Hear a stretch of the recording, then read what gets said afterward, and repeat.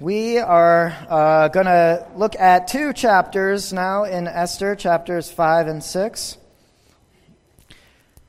By the way, I don't know if it's been evident, but the what's on there is sometimes different than what I'm reading. That's the old NIV. This is the new NIV. You can't update that for some reason.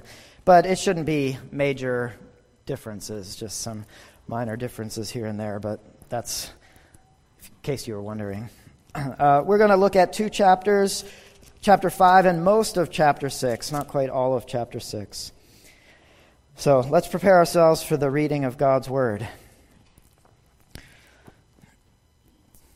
Esther chapter 5. On the third day, Esther put on her royal robes and stood in the inner court of the palace in front of the king's hall.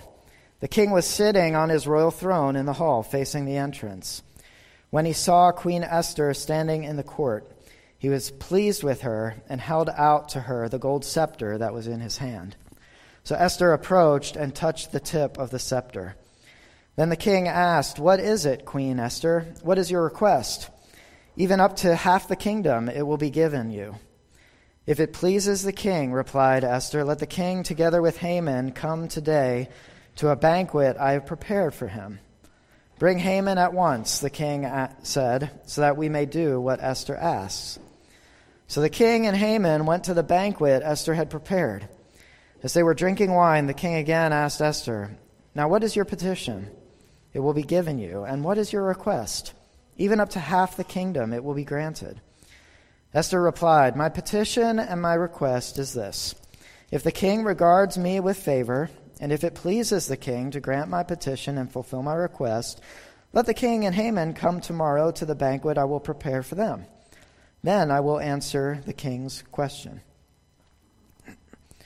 Haman went out that day happy and in high spirits. But when he saw Mordecai at the king's gate and observed that he neither rose nor showed fear in his presence, he was filled with rage against Mordecai. Nevertheless, Haman restrained himself and went home. Calling together his friends and Zeresh, his wife, Haman boasted to them about his vast wealth, his many sons, and all the ways the king had honored him, and how he had elevated him above the other nobles and officials. "And that's not all," Haman added. "I'm the only person Queen Esther invited to accompany the king to the banquet she gave, and she has invited me along with the king tomorrow. But all this gives me no satisfaction as long as I see that Jew Mordecai sitting at the king's gate."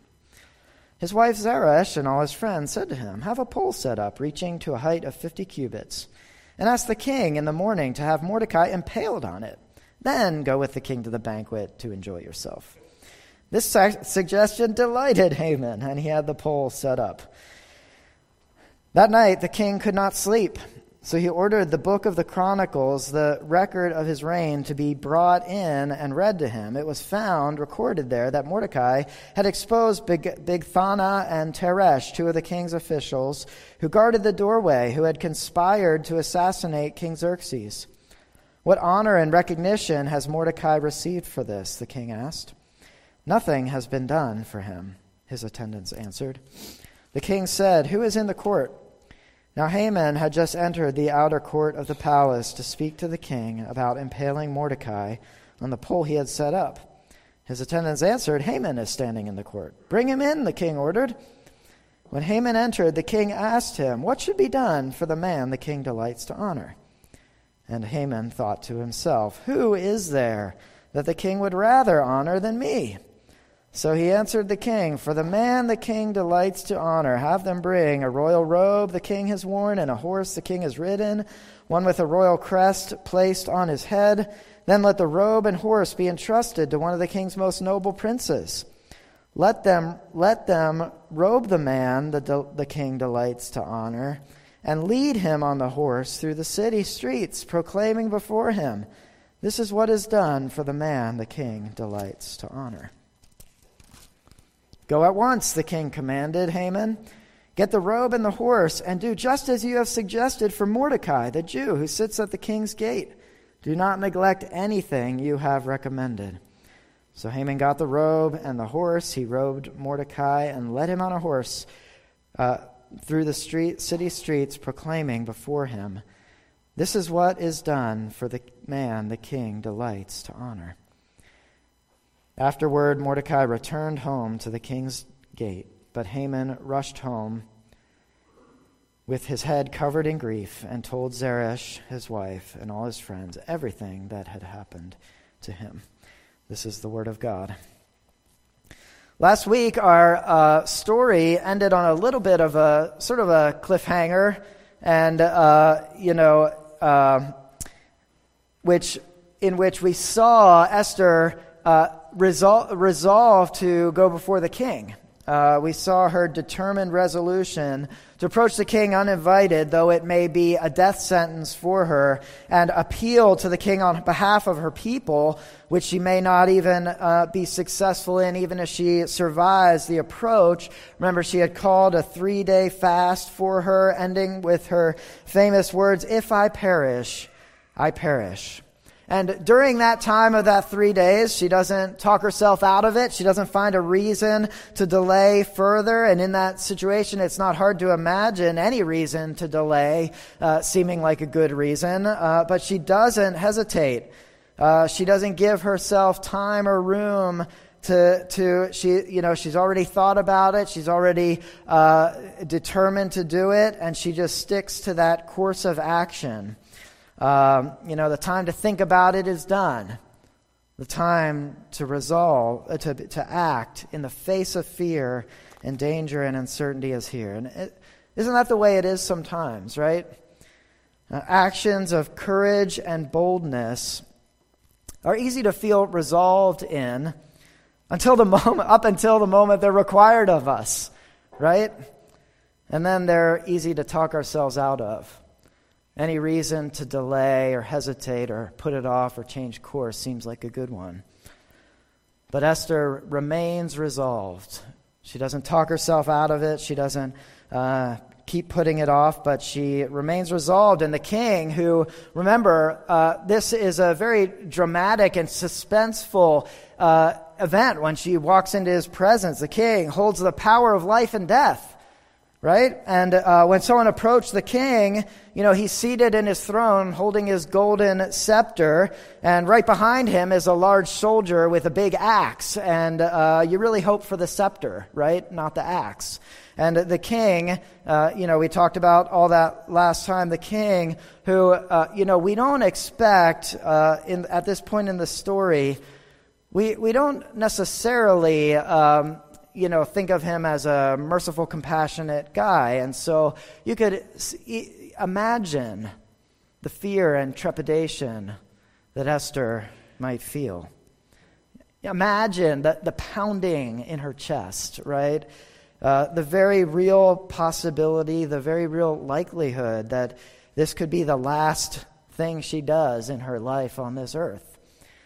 But there is, a little ray of hope that Esther has found favor with King Xerxes before, right? And so maybe she will again. And in this great moment of suspense, she does. That's what happens.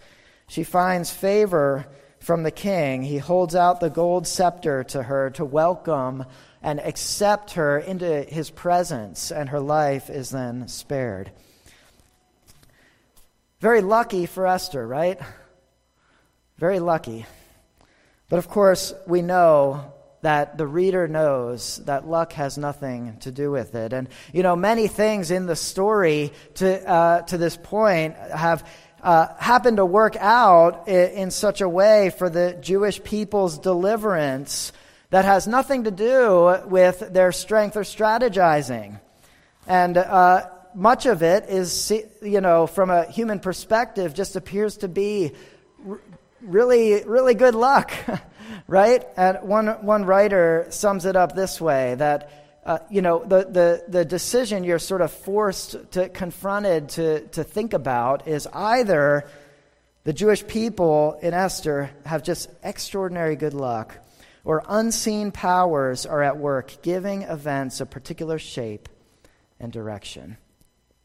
And what may appear to be luck from a human perspective, from the perspective of faith, is again God granting Esther this favor that she receives, and God giving her this favor and guiding her path to bring it to his conclusion. And God who holds the king's heart in his hands, and God whose power is greater than King Xerxes' power. And in our chapters today, there's a few proverbs that come to mind that I'm going to mention as we go. One of those is this: in the Lord's hand, the king's heart is a stream of water that he channels towards all who please him. In the Lord's hand, the king's heart is a stream of water that he channels towards all who please him. The heart is the seat of the will, sort of the decision-making of the king. And the Lord's hand in that proverb is his power. And this picture of channeling the stream is like a picture of a farmer who's digging irrigation ditches to where he knows they're most needful and beneficial for his purposes. And so the point of this proverb is then that the king is sovereign. The Lord is sovereign over the decisions even of kings, even of the most powerful upon this earth. God's hand is over that. And God directs even their decisions according to his mysterious providence and sovereign will, to where he knows they are most needful and beneficial for his purposes.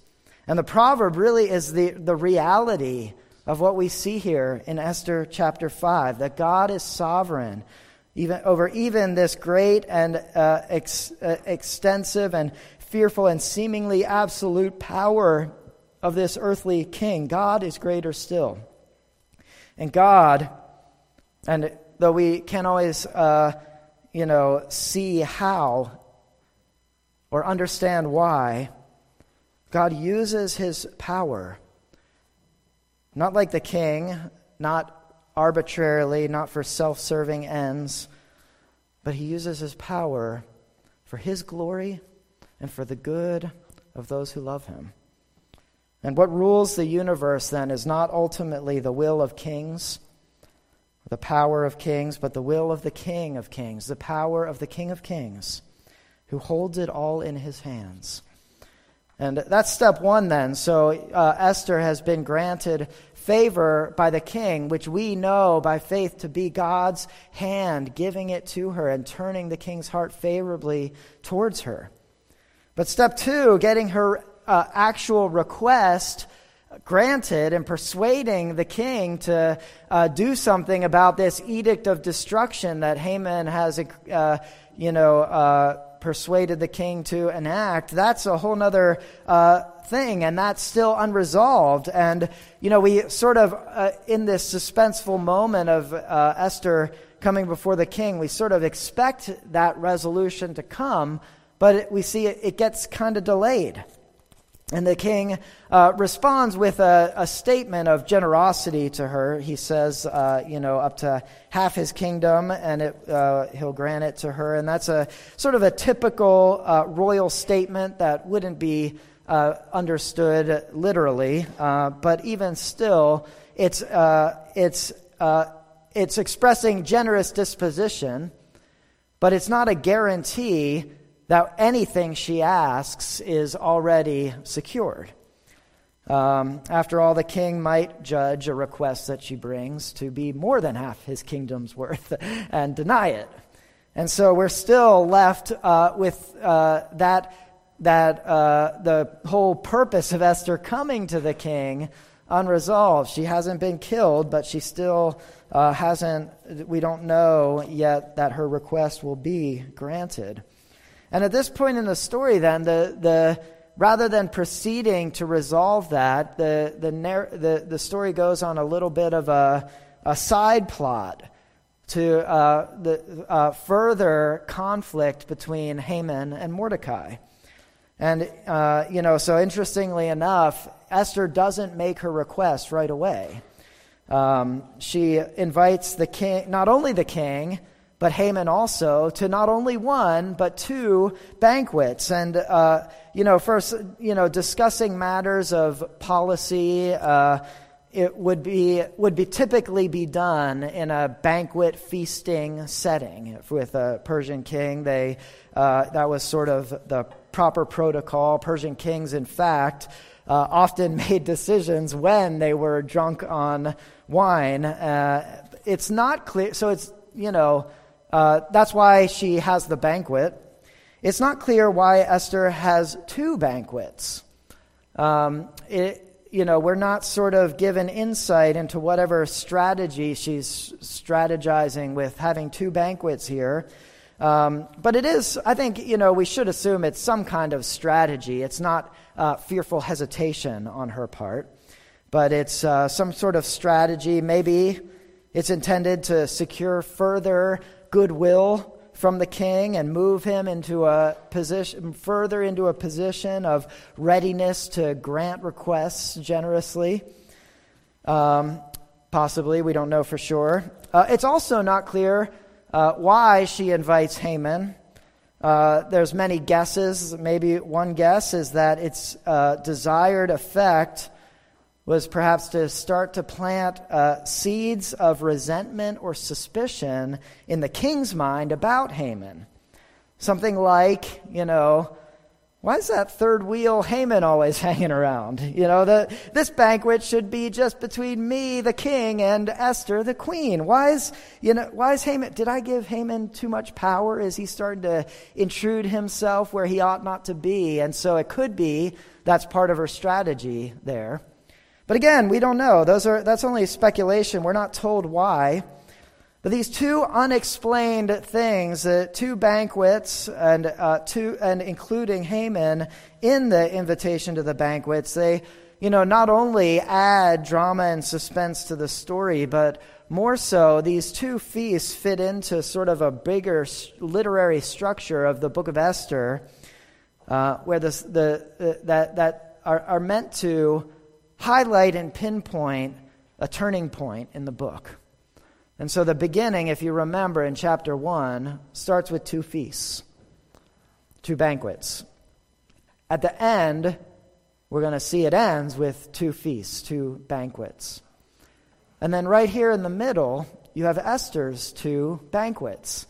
And what that does is it creates what was a common literary structure, chiasm, and what that does is it creates a central focal point.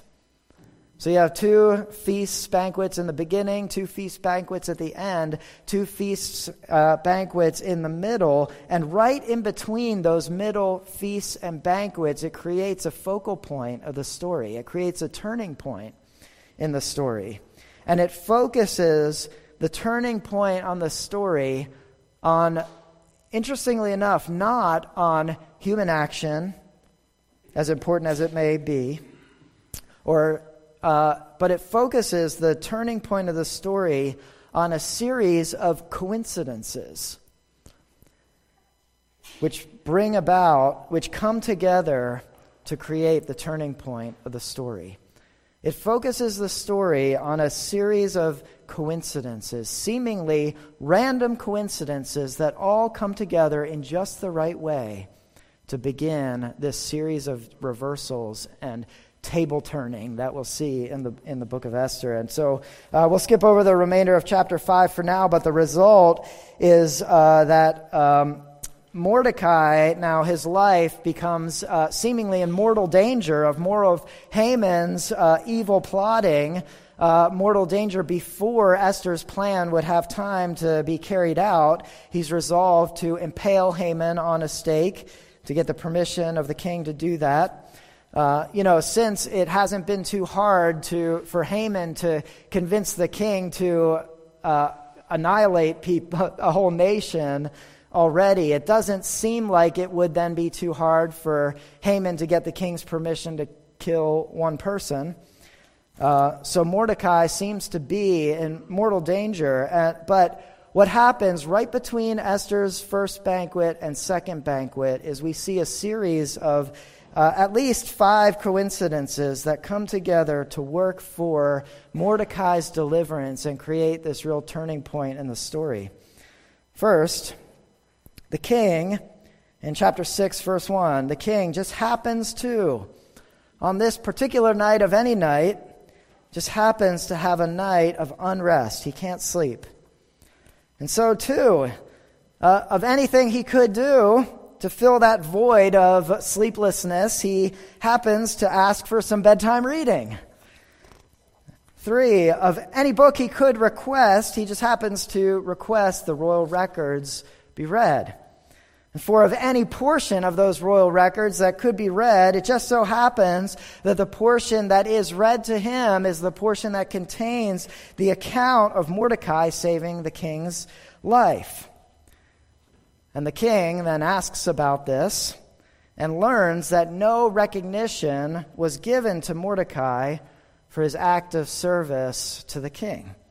That's like an oversight on the king's part. If you remember, kings were known for responding with great generosity to those who did them favors like this. And this was a serious favor that Mordecai had done. He had saved the king's life. But nothing had been done to show him gratitude and honor for recognition for that. And then, probably the greatest, the fifth coincidence here, the person that happens to come to the king, just as the king has resolved to correct this oversight, the first person who comes to the king just happens to be Haman. And of course, this coincidence then is coupled with irony, right?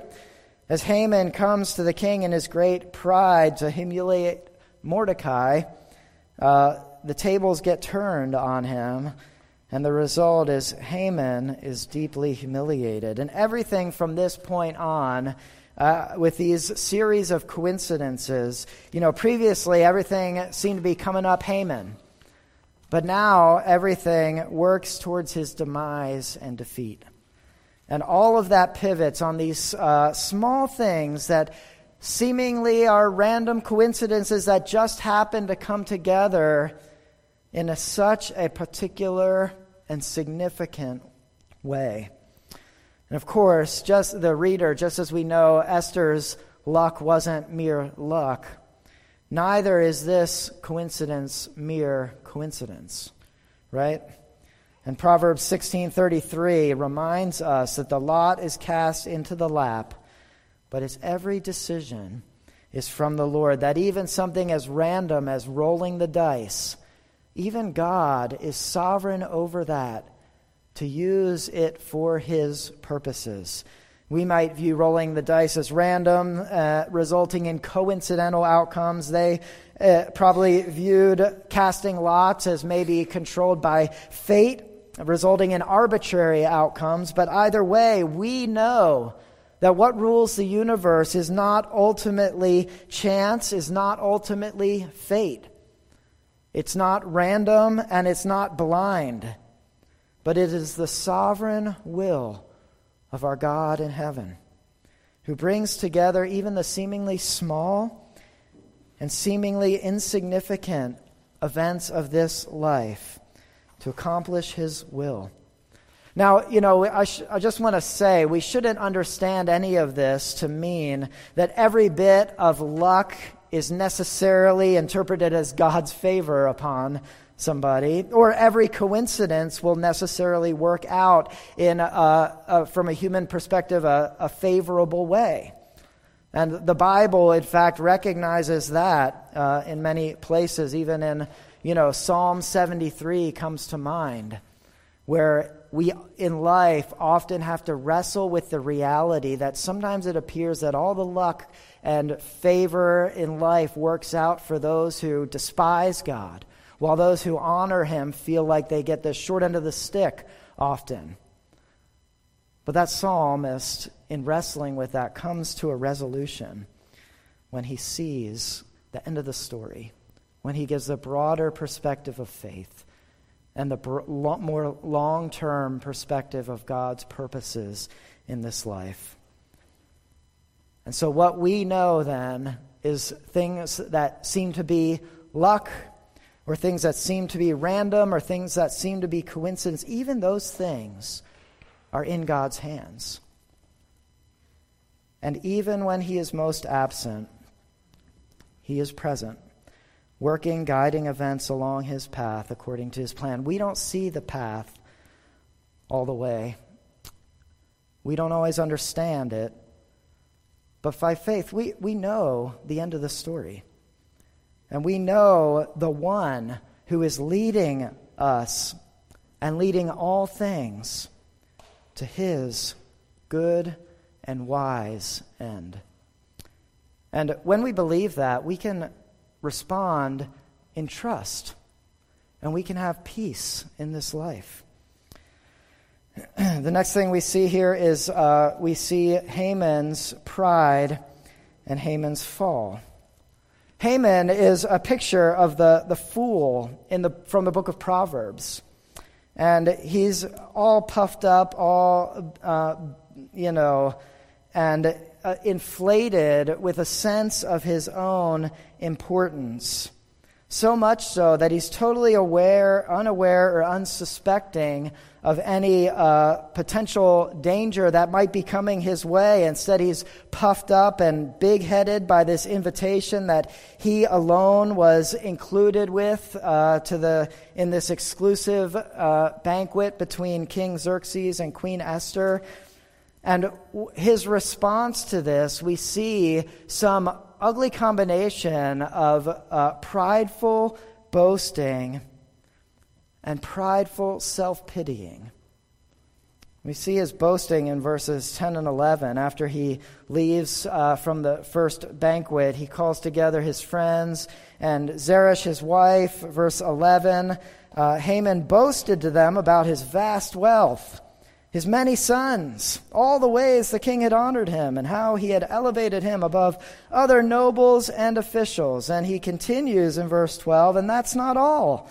Haman adds, I'm the only person the Queen Esther invited to accompany the king to the banquet she gave, and she has invited me along with the king tomorrow. Haman is just boasting in himself, right? And he is engaged in boastful one-upmanship, right? This is Haman's me monster is coming out. I was reminded as I was reading this, there was a comedian that had this clean humor and surprisingly insightful humor into human nature, where he warns, beware the me monster. And he asks the question, what is it about the human condition that we need to top everyone else? And you see, it's not just that Haman here is recognizing his blessings in this life. It's not just that he's finding rejoicing in his blessings, but he's boasting in them. And not only that, you see this key phrase here, he's boasting not just that the king has elevated him and honored him, but that the king had elevated him above the other nobles and officials. He's pointing out and boasting in the fact, everyone else is here, I'm here. See the difference? I'm up here. He's making sure everyone sees how much higher than other people he is. And, why do we, maybe you have seen or felt that in yourself. Why do we have this instinctive desire or need to outdo other people? Why can't we lift others up instead of put them in their place or put them down? Why can't we rejoice in the good of others instead of competing? Why can't we appreciate the accomplishments and uniqueness of others instead of outdo them and need to prove to ourselves and others how insignificant others are in comparison with ourselves? Well, maybe here's a couple reasons: insecurity and pride. some paradoxical combination of feeling insecure and needing to prove ourselves, and at the same time believing that I'm better and more deserving and more important than the people around me, and that my worth comes from a favorable comparison to others around me. We see boasting in Haman, and we also see self-pitying in Haman. His poor Haman. Vast wealth, many sons, professional success, promotions, respect. But all of that, he says, gives me no satisfaction. Wow, how'd you like to hear that if you were one of Haman's many sons that he's just boasted in? Many sons, but that gives me no satisfaction. As so long as he sees Mordecai sitting at the king's gate, none of that gives him any joy because of his resentment and hatred towards this one person. Out of all the people who are bowing down to him, there's one person that isn't, and he can't get over it, can't get past it. He can't stop fuming about this one person who won't show deference to him. He's letting this one person and his focus on this one person eat away at any joy he could otherwise find in the many blessings of his life. And Mordecai, his enemy, and the resentment and hatred and bitterness that Haman is holding against Mordecai is eating away. He's letting it rob him of being able to enjoy and be content in life's blessings. Isn't that the way with bitterness and hatred?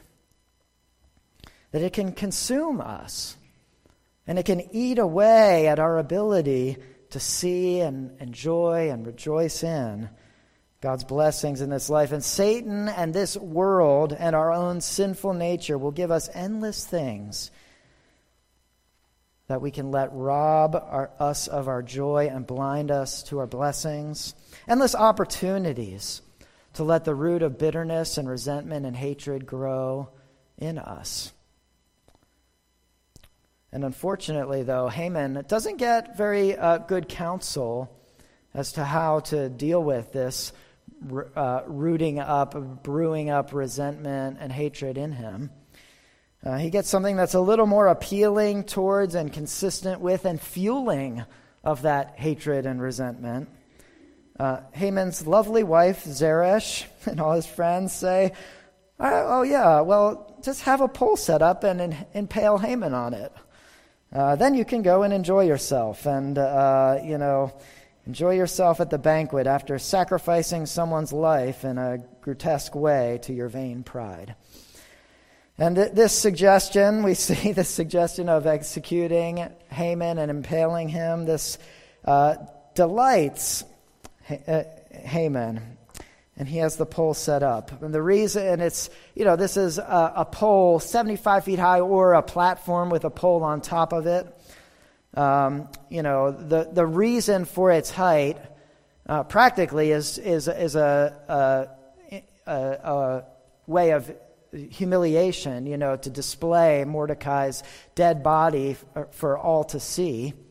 But probably the narrator wants us to also think, that the height of this pole is in good competition with the height of Haman's pride, right?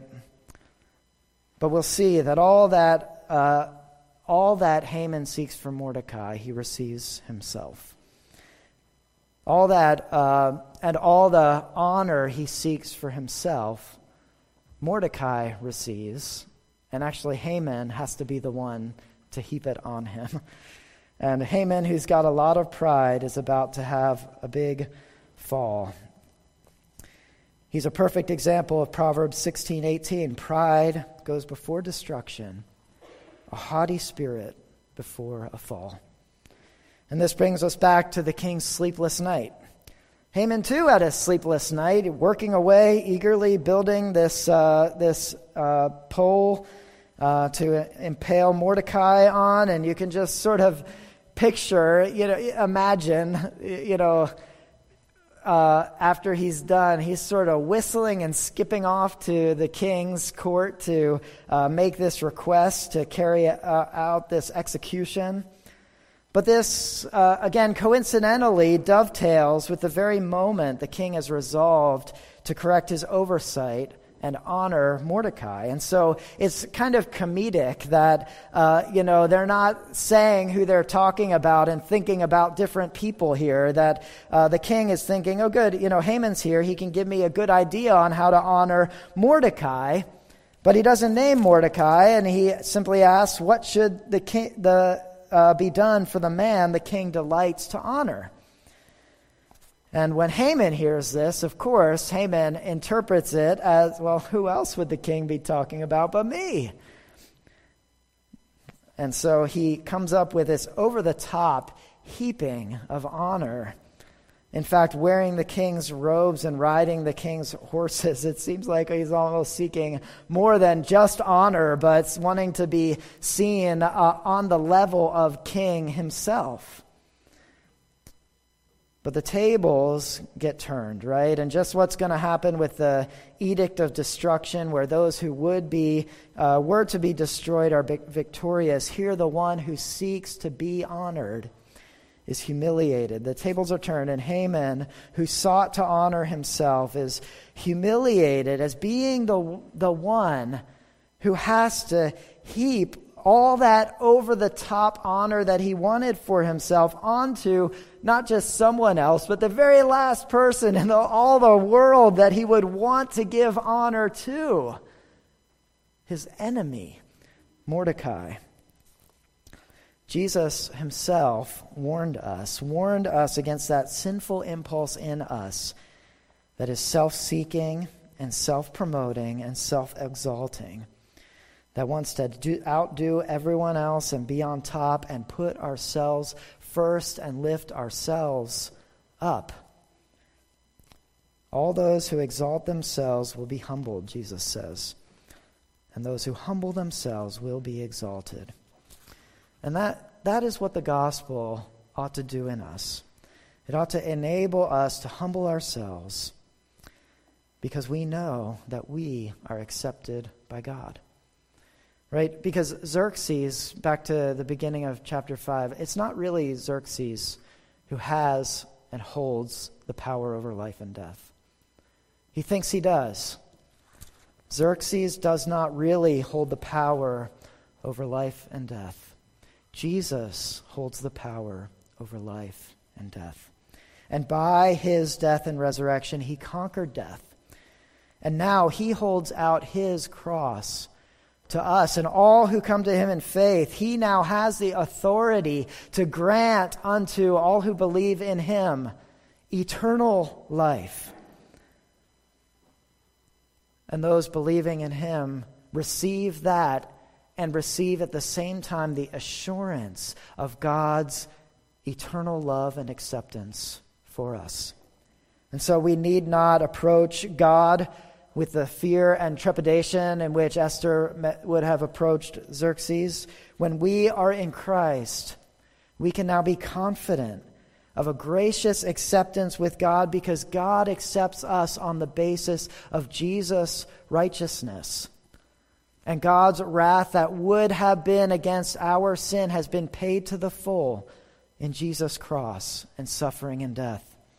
And now we who approach God in Christ, we can do it with all confidence of acceptance, no fear of condemnation or rejection.